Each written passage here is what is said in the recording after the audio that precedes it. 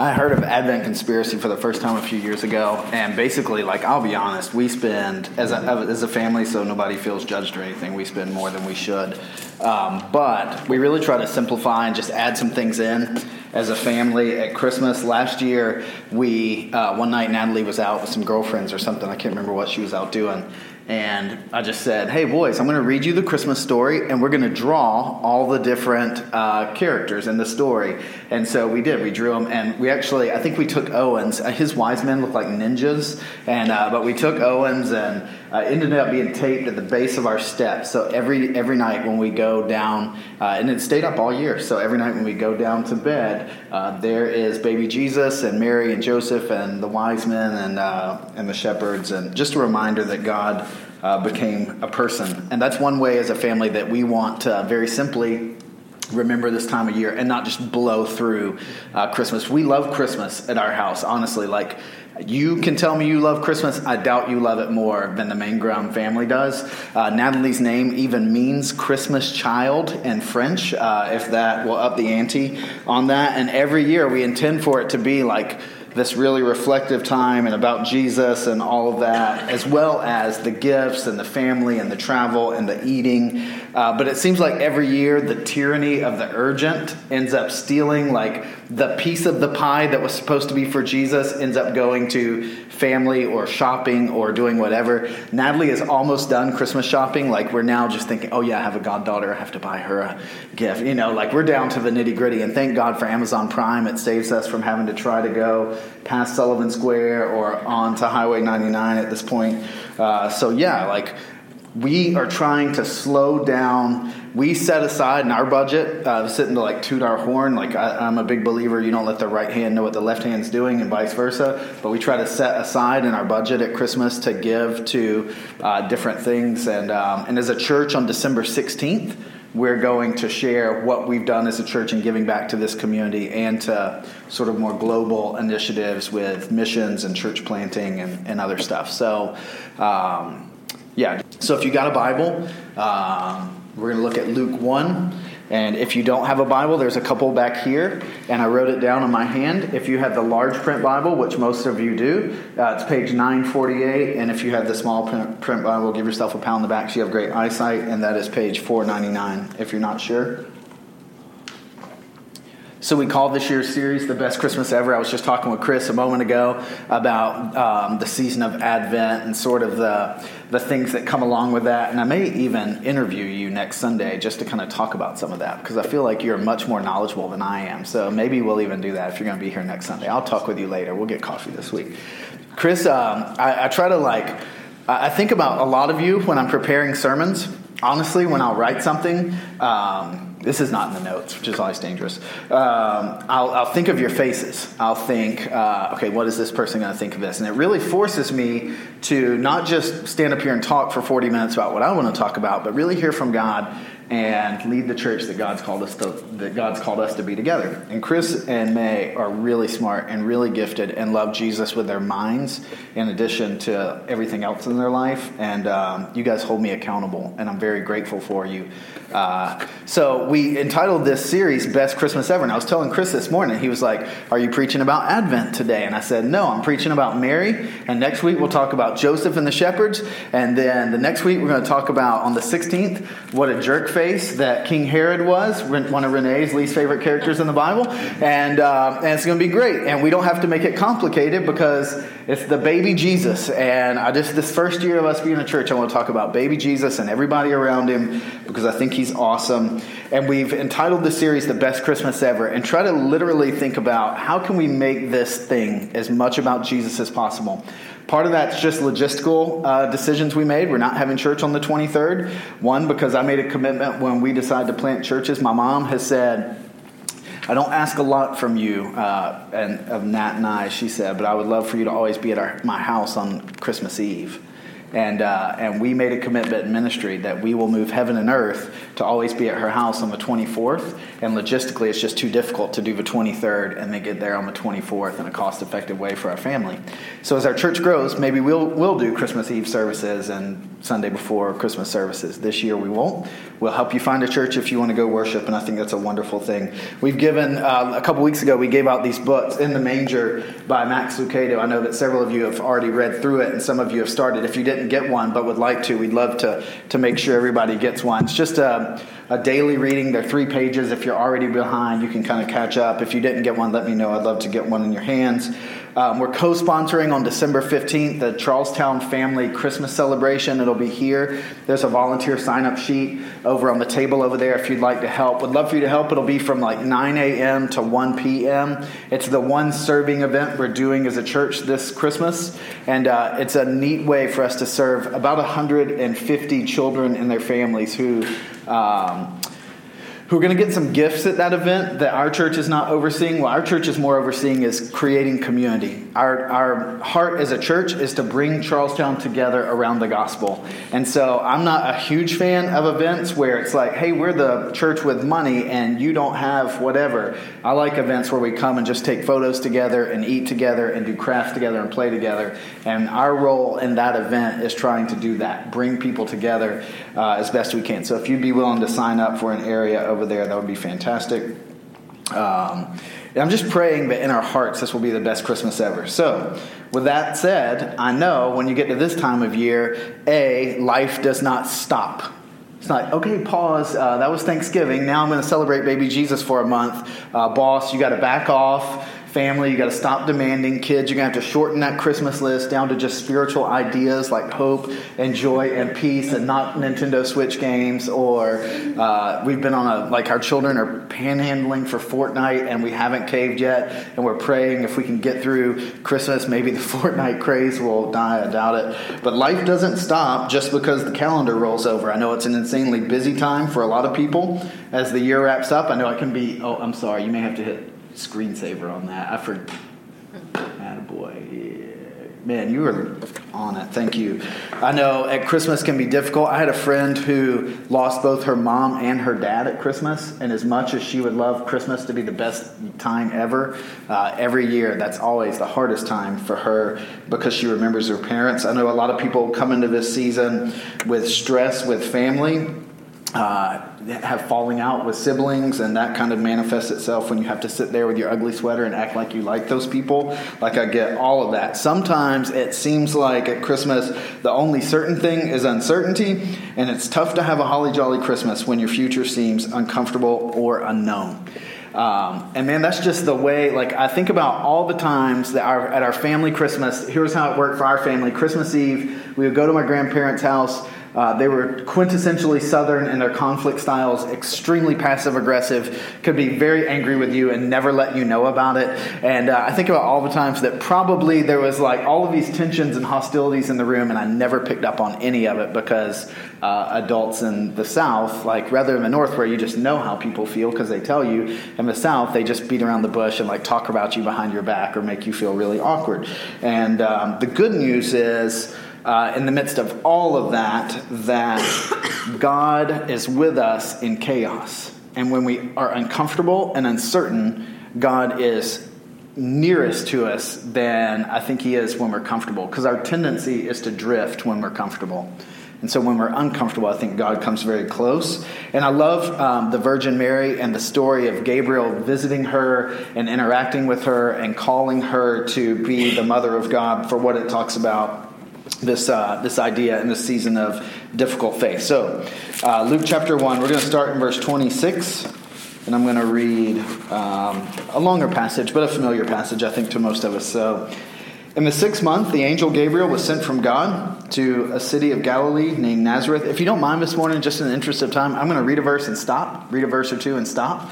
and then we'll just pick up. Hopefully you know the story enough that won't be a distraction. When it says in the 6th month, it's referring to her cousin Elizabeth's pregnancy. Her cousin, who is really old and barren, is now pregnant, 6 months pregnant. And at that point, an angel named Gabriel, who's mentioned a couple of times in the Old Testament, comes to this young Jewish, Middle Eastern woman, probably a young teenager named Mary, and has news for her in the town of Nazareth in the region of Galilee, which is the north of Israel. It's kind of the backwoods. It's the western mass of, or the northern Maine of Israel and Palestine at that time. And so he shows up. Here's this angel who's married, this young teenage girl would know, and because she knows the scripture, and here he is in her yard. He shows up, it says, to a virgin betrothed or promised. I only have heard of the word betrothed twice in life.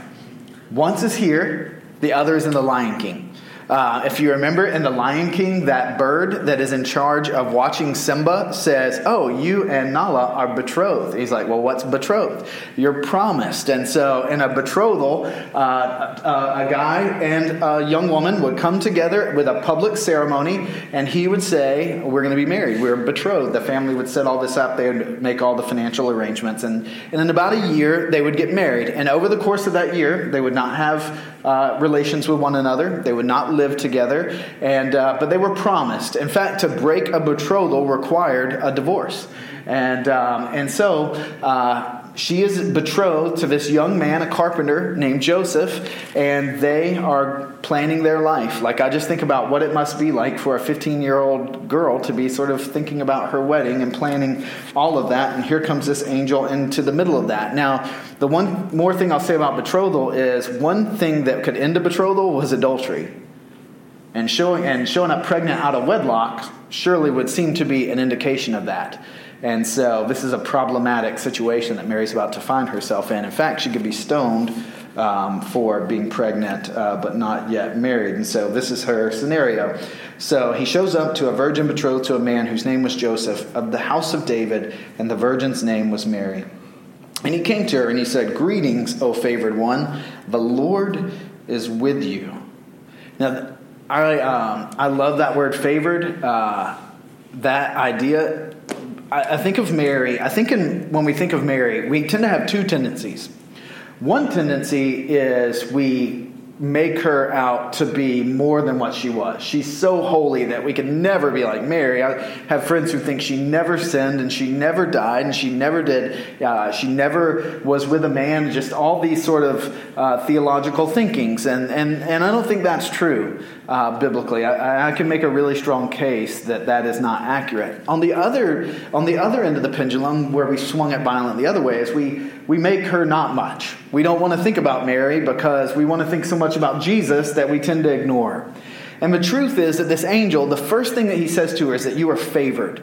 And that word favored is, for an English nerd, I don't know how many of you are math nerds and how many are English nerds. I'm an English nerd. So for the English nerds, that word is a passive word. It means that God has done this for you. You didn't do this. Mary, you weren't so good. You are favored because God has favored you. God has given you grace is the idea. God has poured out grace on you. Mary's goodness and all of that being favored is not something she earned, but something that God had given her. And that's true for her, and it's true for us. Like, if you're a Christian here today, God doesn't look at you and say, "Dan, I am glad you're a Christian. Dan, I could not do this thing without you. So, man, I am glad you chose to follow me because the operation would be sunk without you, Dan." Rather, what God does is he says, "Hey, Dan, I love you. And I love everybody. And so I sent my son to be born, to die, to rise again, so that I can invite you into my family." And so now Dan doesn't ever have any right to get puffed up and say, "Boy, God couldn't do this without me." But neither does he have to feel terrible about himself. Rather, what he says is, God has favored me because of the work of Jesus. I've been graced, and God has approved of me, and he has given me his righteousness. So the biblical heroes aren't heroes at all. Like, there's no heroes in the Bible other than Jesus. Jesus is the only hero. Everybody else is just somebody who God is doing something incredible through. In a way, in the Jesus Storybook Bible, which we give to young families here, it says that all the little stories of the Bible are pointing to the big story and to the rescuer, who is Jesus. And Mary is a great example of that. That the story is not about Mary, but it's about Jesus and how God works through her to bring his son into the world. She's not sinless. Nobody's sinless except God. We see that over and over in Scripture. She was godly. Mary was full of faith. And she is tremendously courageous. Tremendously courageous. I mean, I think about being 15 and what a coward I was, and how, I was just a clown. I was a weasel. I was a work in progress who was a Christian but just wanted to be liked and didn't have it together. And here's this young woman who God is about to ask to do something that is going to cost her everything, and she's tremendously courageous and full of faith. She was young. She was brown-skinned. She was Middle Eastern. She was Jewish. She was probably poor by her own culture standards. She was most definitely poor by our culture standards. But she is a great example to us of how to be submitted to God in a hard, unknown, uncomfortable situation. And in this way, she points us to God and to surrender and to worship. And if you write anything down, I'll tell you a couple things today that are worth writing down. I think this is one. Mary's an example that God doesn't need us to be more committed to him. God needs us to be more submitted to him. God doesn't need us to be more committed. My commitment compared to the power of God, I'm not going to bring a lot to this operation. But man, if I'm submitted to God, if I say, God, you can do whatever you want through me, that's where the good stuff happens. So he says, greetings, Mary, the Lord's with you. You are favored. God has done something incredible. It says in verse 29, but she was greatly troubled at this saying and tried to discern what kind of greeting this might be. This is the boss coming in and being like, hey, James, hope you're doing great. Man, you are my best employee. Whew. And I know you got a lot going on at Crispus, but man, if I got any employee that can take on a lot, it's you. You know, that whole time you're thinking, oh man, here it comes. What kind of project is this guy about to drop on me, or this woman about to drop on me in this situation? It's the boss is nice, maybe a little too nice, in that situation. That's what I think she's probably feeling, because she's troubled and is trying to discern what kind of greeting is going on here. Noah is not affectionate. Owen is a golden retriever. Noah is a cat. So when Noah comes up to us and hugs me and doesn't even say anything, I know he's either broken something, he's done something wrong, or he wants something. And I think that's what's going on with Mary in this situation. She's trying to discern exactly what's going on. She's like, why is there an angel here? Why is he greeting me this way? Whatever is next, my life is not going to be the same in the next minute or two. Whatever's coming up, it's not going to be the same. And so the angel picks up on this, verse 30. The angel says to her, don't be afraid, Mary, for you have found favor with God. And behold, you will conceive in your womb and bear a son, and you will call his name Jesus. Don't be afraid. I'll talk to people. I've actually met a few people, not many, who said that they've interacted with angels. I'm like, cool, yeah, tell me what that was like. They're like, oh man, it was amazing, and it's basically like talking to a glowing grandma is what they describe. And I'm like, that's kind of funny, because literally every time I see in the Bible someone interact with an angel, they're scared to death and think their life is going to end. So I don't know that you did or didn't have an interaction with an angel.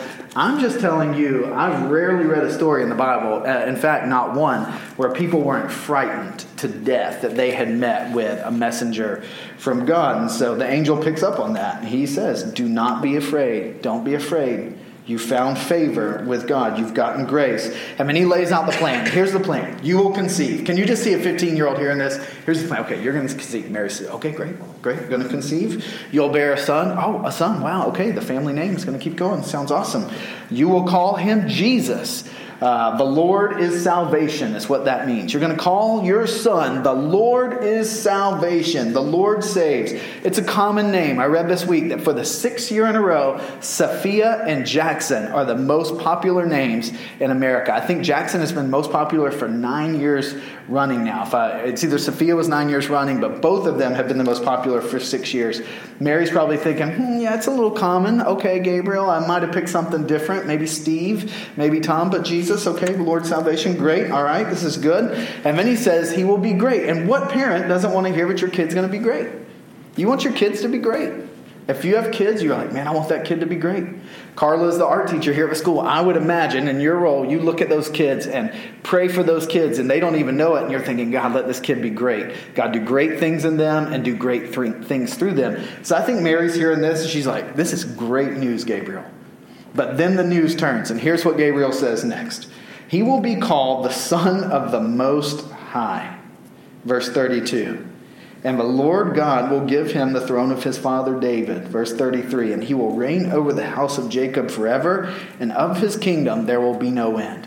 Now, we've baby Jesus nativity seen this thing pass, but let me tell you what the angel means, what Mary, I think, is hearing in that moment. He will be called the Son of the Most High. I think she could still be like, okay, this could be good news. Maybe he's going to be like a spiritual child of God. Like he's going to be really close with God. This is good. Maybe not literally, maybe a spiritual kid.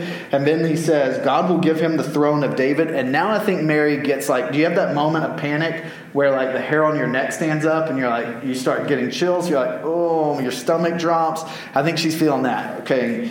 God will give him the throne of David. Mary's thinking, okay, he's going to be king. At best, that's ambitious news. At worst, that's subversive, indicating that there's already a king. So what you're saying is my kid has got to overthrow that king. That sounds dangerous. He will reign over Israel, he says, the Jewish people forever. That is going to now require not just an overthrow of Herod, that's going to require an overthrow of the Caesar, of the Roman emperor, and of the Roman Empire in Palestine. Now that's big. Like, I don't want my kids to be the ones who are going to take 1600 Pennsylvania Avenue for God. Like I don't want to envision what that's going to look like as a parent. That's not good news. And then he goes on and he says, of his kingdom there will be no end, or Jesus will have a never-ending kingdom.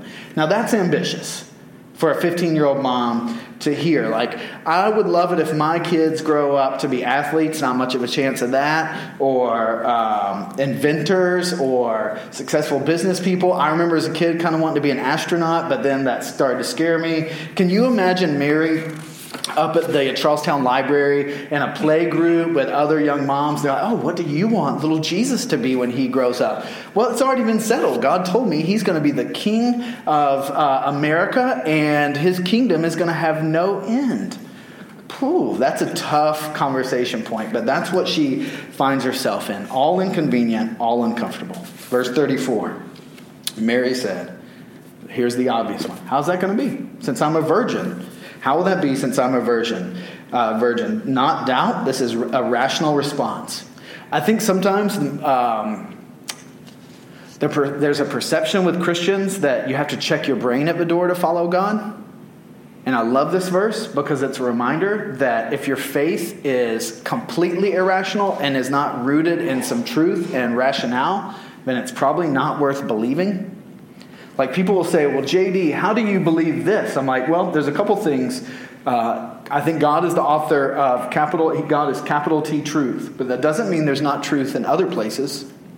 God's just the author of truth that's outside the Bible. And if it looks like there's a contradiction, there's no contradiction with the Bible or anything like that. It's just I think we don't have all the facts. And so Mary is processing through the facts that are before her. The word literally means when it says here in verse 34 that Mary is reasoning, it literally means she's taking an audit. She's putting these things this angel is saying on a scale, and she's measuring them, trying to figure out what's going on. She's reasoning it out because it's difficult. What this angel is asking her to do is difficult. I want to tell you, it's okay to have doubts. Some of you come week after week and you wrestle with this, committing to Jesus. And that's okay. It's okay to have doubts. in a specific area. It's okay to have doubts about Jesus.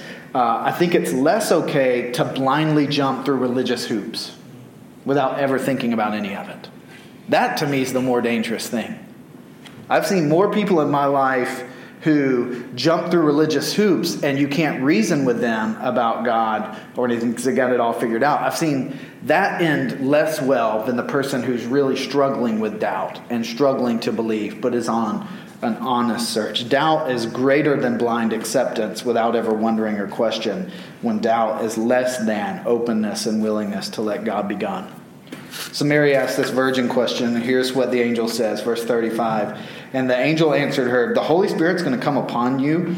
This is like where it gets real crazy for a 15-year-old girl to process, by the way. The Holy Spirit will come upon you, and the power of the Most High God will overshadow you. And therefore the child to be born will be called Holy, the Son of God. And behold, your relative, verse 36, Elizabeth, in her old age has also conceived a son. And this is the 6th month with her who is called barren. For nothing will be impossible with God. So Gabriel now says, God will impregnate you by the Holy Spirit. The angel goes on and says, this son will be holy, and this son will be called the Son of God. Now this is really uncomfortable and really inconvenient news for her. And what is she going to do? And so the angel, being astute, says, okay, I've just given you a ton of bad news. So here's some good news. Let me offer you, one, a word of hope. Your cousin Elizabeth, who's really old, and you thought that she couldn't get pregnant. Everybody did. Now she's pregnant. So there's hope. There's something bigger going on in this moment than what you can see and think. And then he says a truth and a promise. He says nothing will be impossible with God. If you underline your Bible and have not ever underlined that verse, that one is worth underlining. And man, that's what the angel here offers to Mary, this promise that God will be with you. And so what does Mary say in 38? And Mary said, behold, I am the servant, the bondservant, the slave of the Lord. Let it be to me according to your word. And the angel departed from her. I am the servant of the Lord. Let it happen like you say. She says, I don't get it. I don't understand it. I don't have all the answers, but I'm in. I can't figure this out. This is going to be really weird when I tell the mom's play group that this boy is going to be the Son of God. I don't know how I'm going to parent him through this, but I submit. I'll do it. Doesn't make sense, but I will do it. I'm with you, God. I would rather be with you and not understand than have it all figured out and not be with you. And that's what she says. What a breathtaking passage. So, a couple of things. One, first, and these aren't one, like, write them down. These are just one, like, let's tie this, begin to, like, make sense of this. One, like Mary, our acceptance from God is rooted in who he is, not who we are.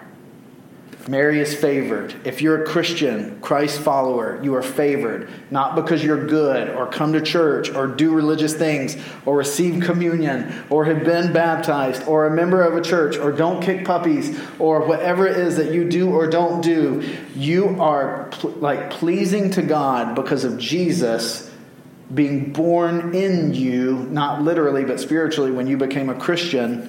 And not because of what you've done. And if you're not a Christ follower, if you've not become part of God's family, you will never earn his favor through your effort. It's all God choosing to grace you and favor you through the death and resurrection of Jesus. In light of that, to be a Christ follower means to be a Christ-surrendered person. Not somebody who does things for God, but somebody who's surrendered. And what that implies is that our honest doubts always take a knee to an openness to God. God is going to ask you to do things that are going to be uncomfortable and require you to adjust your life.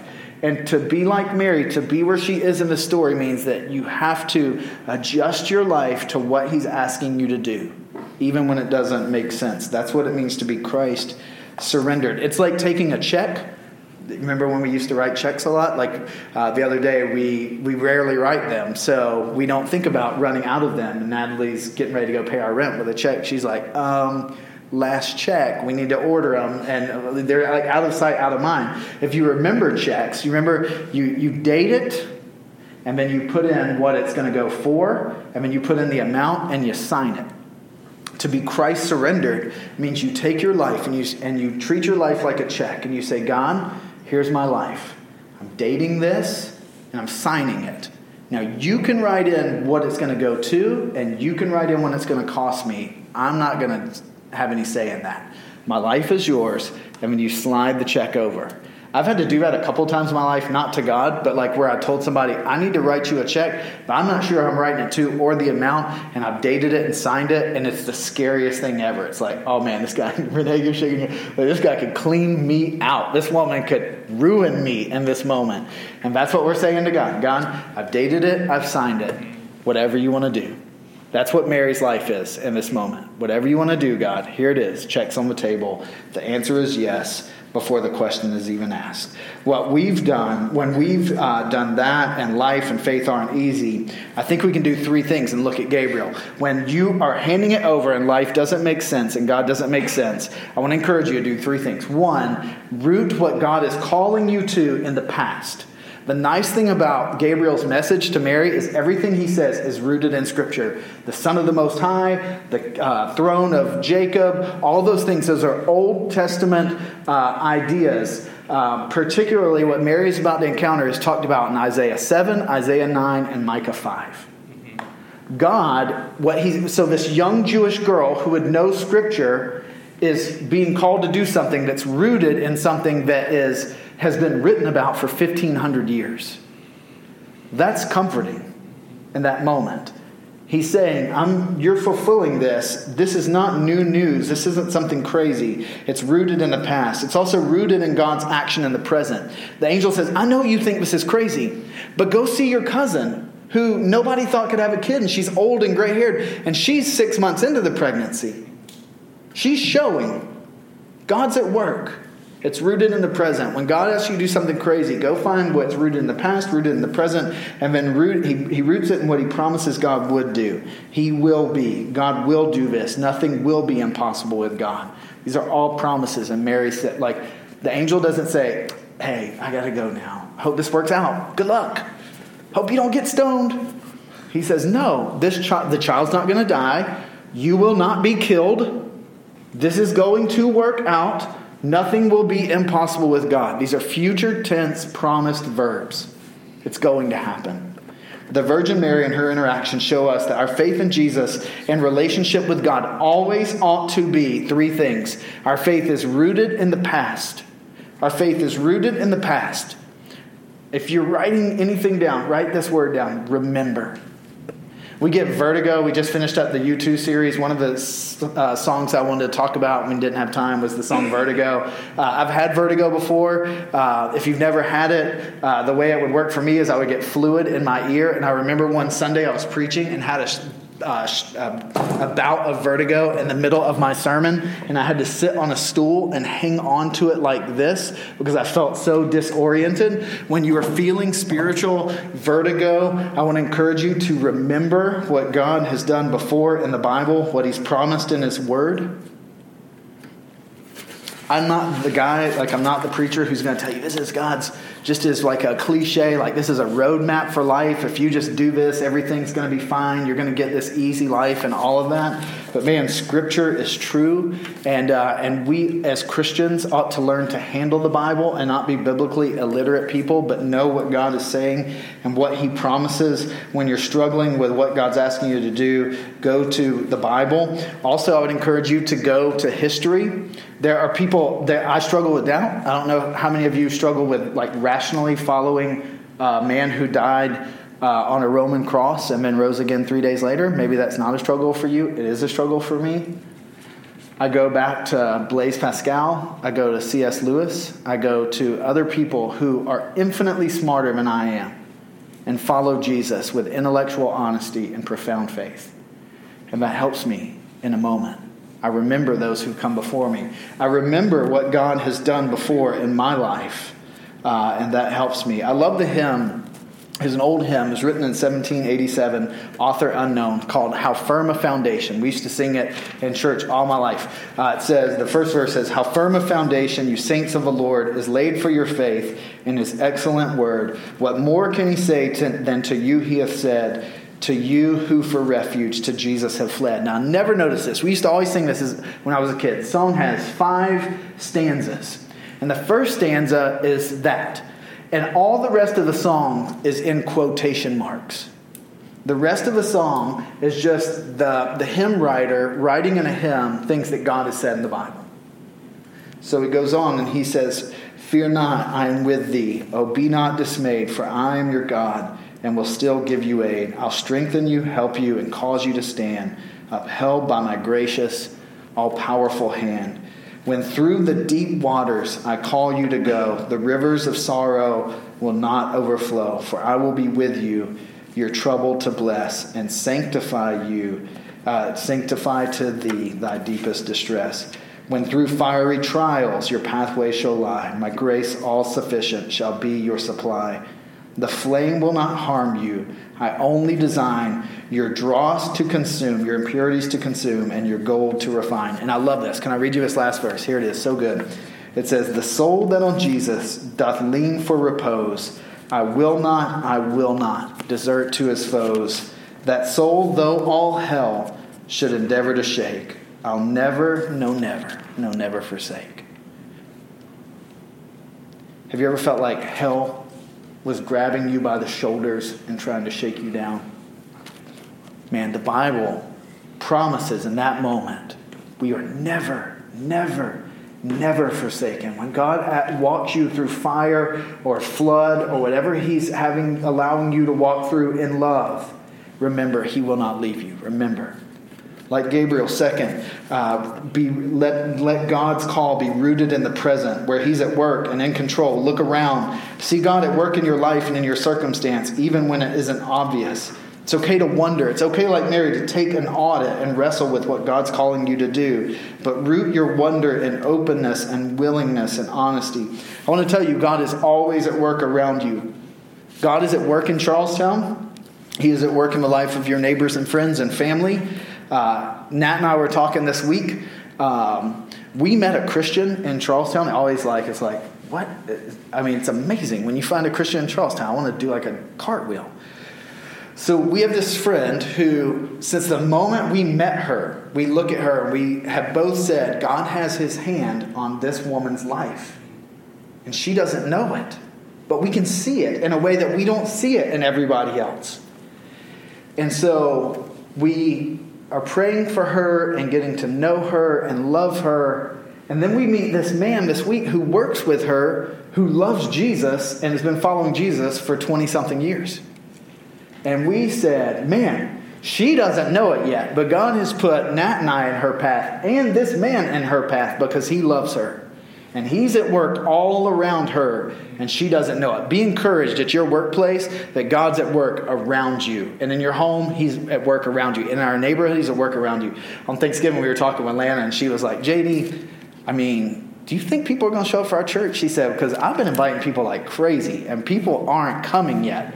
And I'm like, yes. How do I know that? Because God's at work all around us. Yesterday, I hung the wreaths. Carson roped me and Renee into hanging the wreaths, and he went and broke his hand so he could get out of it. And so dirty. I was hanging the wreaths yesterday, and the guy from the Chamber of Commerce, Scott Holmes, says, he's introduced me to a couple of people. He says, this is JD, pastor of Christ Church Charlestown. And a couple of people were like, oh, you guys are the church that did the photo booth at Halloween. You guys are the church that meets at the Kin. You guys are a church that does this. Listen, God's at work in people's lives, and they don't even realize it. We need to remember that and be aware that he is at work, looking for him to work. Henry Blackaby, the father of church planting in Canada and author of Experiencing God, said, find where God's at work and just join him there. And third, our faith needs to be rooted in the future and what God has promised. What God said he will do, he will do. He may not do it when we want or even how we want or even do exactly what we want, but God will always do what he promises to do. Maybe not when, how, or exactly what I want, but he will do what he promises to do. If God says, I will to your circumstance or situation, you can rest assured that he will. So just as a quick parenthesis, if you're in a crappy season of life right now in faith, one of the best phrases in the Bible that you need to write down is the phrase, and it came to pass. It came to pass. All the seasons don't last. The enemy will make you think they last forever. They don't. It comes to pass. It came to pass in the fullness of time that Mary gave birth to baby Jesus. It comes to pass. God will do what he promises. So Mary then, and I'm not going to read it all, she goes and visits Elizabeth to see what God is doing, to gain some hope. And then she writes a worship song. Mary writes a song. Luke 1:46 through 55 are Mary's worship song, the Magnificat. It's beautiful, and I would totally encourage you to read it. Worship is our response to remembering who God is, what he's done, what he's doing, and what he will do. The response is worship. It frees me to worship. And even when I don't feel it, man, I worship as a choice and a belief, a conviction. I need to stop. I'll keep moving forward. Worship is recognizing who God is, recalling what God says, and remembering what God's done. Worship can be partial. It can be where we sit on the fence, and the Bible calls that being lukewarm. And Jesus says, I will vomit out lukewarm people. Our worship can be total. And that's what the Bible calls denying ourselves, picking up our cross and following Jesus, surrendering.